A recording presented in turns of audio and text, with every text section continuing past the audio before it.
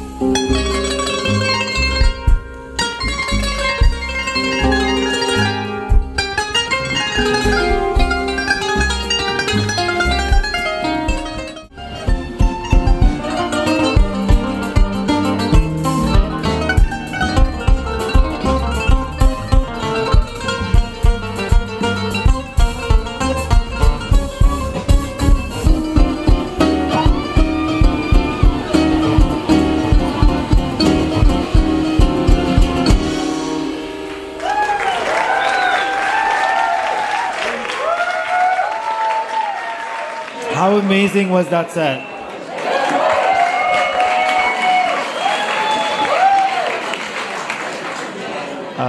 I will say, I've heard you play the qanun before, but I've never heard you actually as part of a bigger ensemble. And I think that truly blew me away.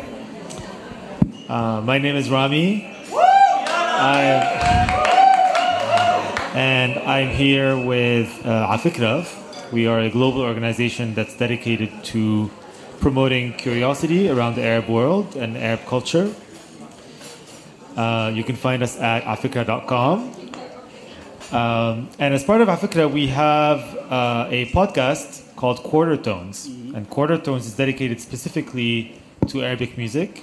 In the past, present, and future. And so we're very lucky to interview artists that work sort of within the Arab sphere. Many of them are here actually tonight. Faraj Abir is here somewhere. I saw him, yeah. We also interviewed you yesterday, an amazing Iraqi artist. So you should join our website or listen to Quartertones wherever you listen to your podcast or on YouTube. And as part of Quartertones, we also interviewed you. Yeah. A while ago, and so if you're curious to really do a deep dive into your work, I encourage everybody to go there. So, for everybody who doesn't know you here in the audience, tell us a little bit about yourself. So, as Mira said, you're from Palestine. So, what was your journey from Palestine to New York? It went through Boston. I know New Yorkers don't like that word a lot. I auditioned right after high school to Berklee College of Music, and I got a full scholarship, and I thought I should go.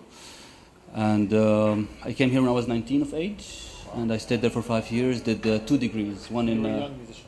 What's that? So you were a young musician. It's a relative word, yeah. And so I was there for 5 years, did a degree in performance and in jazz composition. And that was like a gate to so many different, realms of music. And right after Boston, I came to New York and settled here. It was 1 week before COVID. Wow. And, I was happy, to kick off my career as a freelance, independent, international musician. And I had, 6 months ahead of gigs and dates. I was nervous, but I was mostly excited. And 2 things happened. On the night of my flight, I was in Palestine, celebrating Christmas. On the night of my flight, I fell down, I broke my wrist.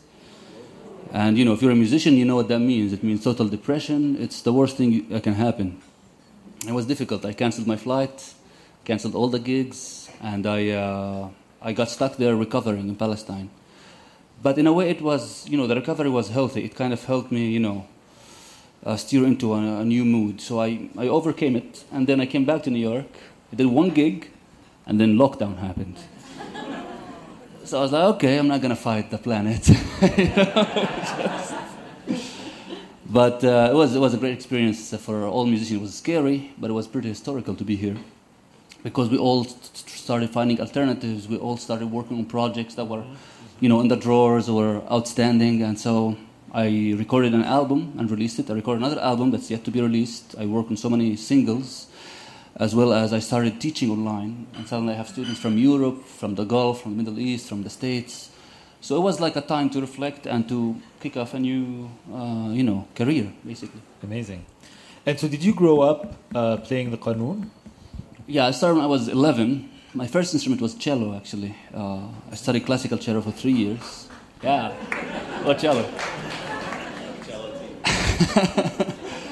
But then I really loved the cello, and I think it benefited me tremendously in terms of musical vocabulary and discipline and all this package you get with Western classical. It was excellent training.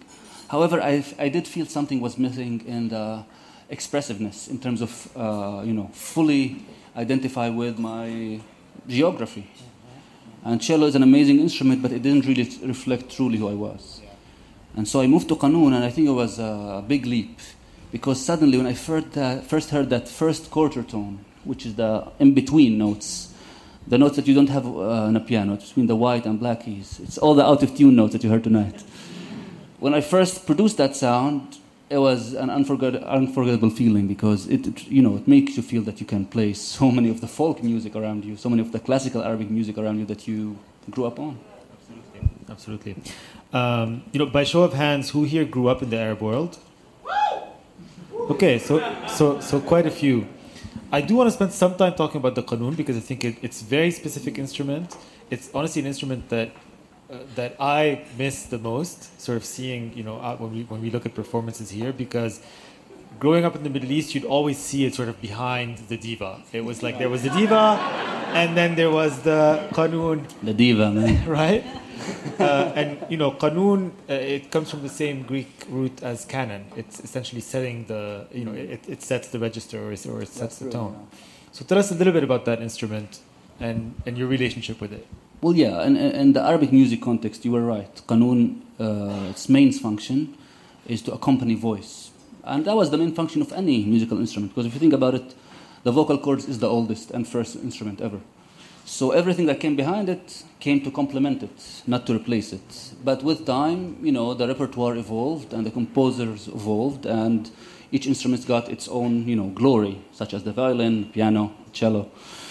And so in Arabic music context, I'm not sure. I'm pretty sure there are examples of qanun soloists at the time, but we don't know because there was no recordings. And Arabic music is an oral tradition, meaning they didn't notate music. So think about the tremendous amount of music that was lost in the past, I don't know, ever, 1,500 years. But my main, input is to take the qanun to somewhere where it can be the diva, It can be the lead. And I think it deserves it because it has tremendous capacities. It can comp, it can lead, it can play rhythm, it can play harmonies, it can play, so much. And it has so many frequencies. It's like the piano or the harp, but in a Mediterranean version. Yeah, and we saw that so well sort of featured today. I think everybody here believes that it really has that potential. So tell us a little bit, how did you then build the rest of the ensemble around the qanun? How did you pick those instruments and those specific sounds?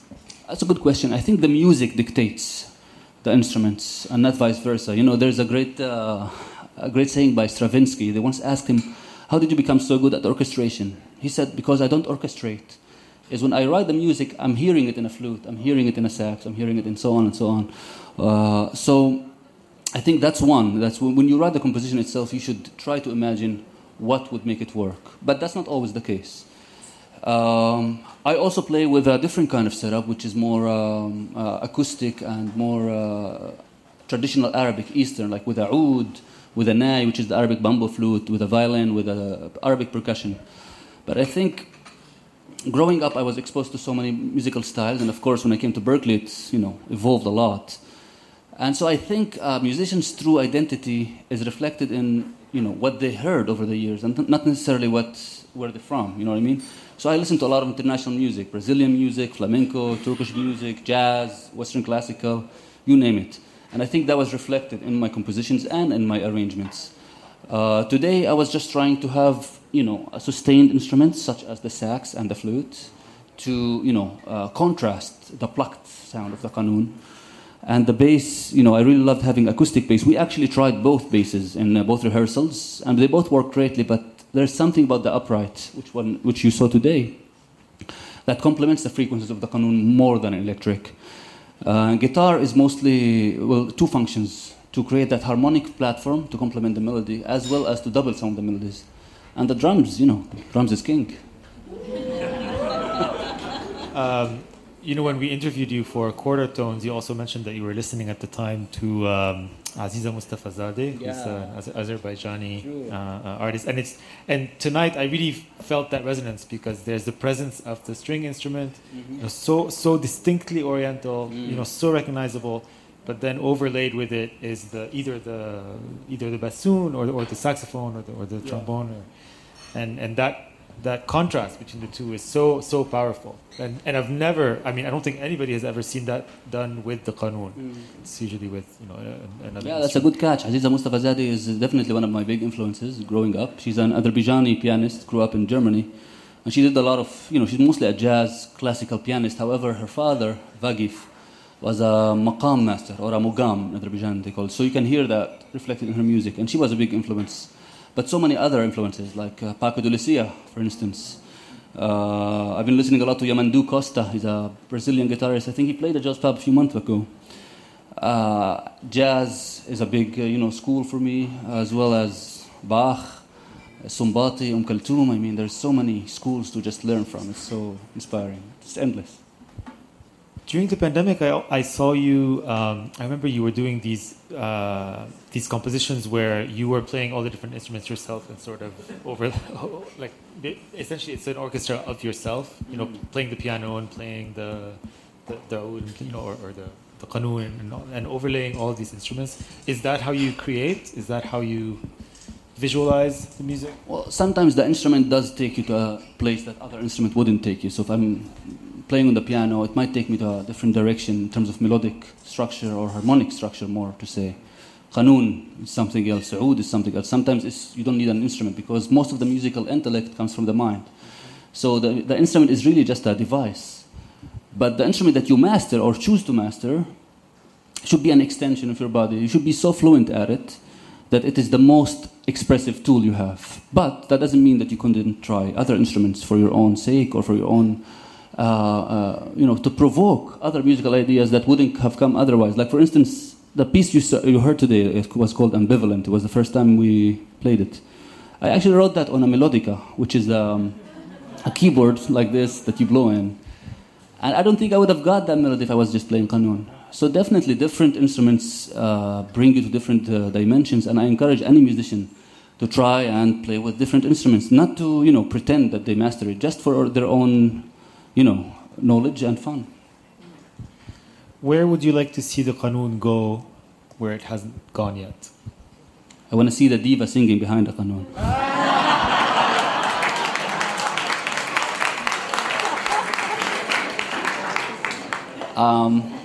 Well, one of my big ambitions is writing a qanun concerto, and to leave something for other generations of qanun players to look up to, something to have a repertoire. Because growing up, I didn't have a repertoire. I had to transcribe so many things.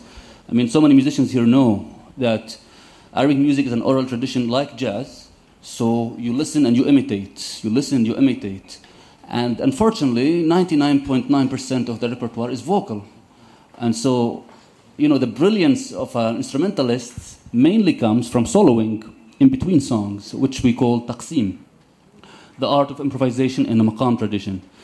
And so any music nerd have so many recordings of taqsims from the 1920s, 1930s, 1940s, and so on, from their favorite instrumentalists. And I did that. I imitated and I transcribed, and I had the vocabulary suddenly. But I want to create a bigger repertoire for other generations to be able to, play this specific piece that was specifically written for qanun. So I see the qanun in a much bigger place. Amazing. All right. Well, on behalf of me and I think everybody else in this room, thank you so much for your time. Thank you, Rami. Thank you, everyone. Sharing your talent with us. Have a lovely night.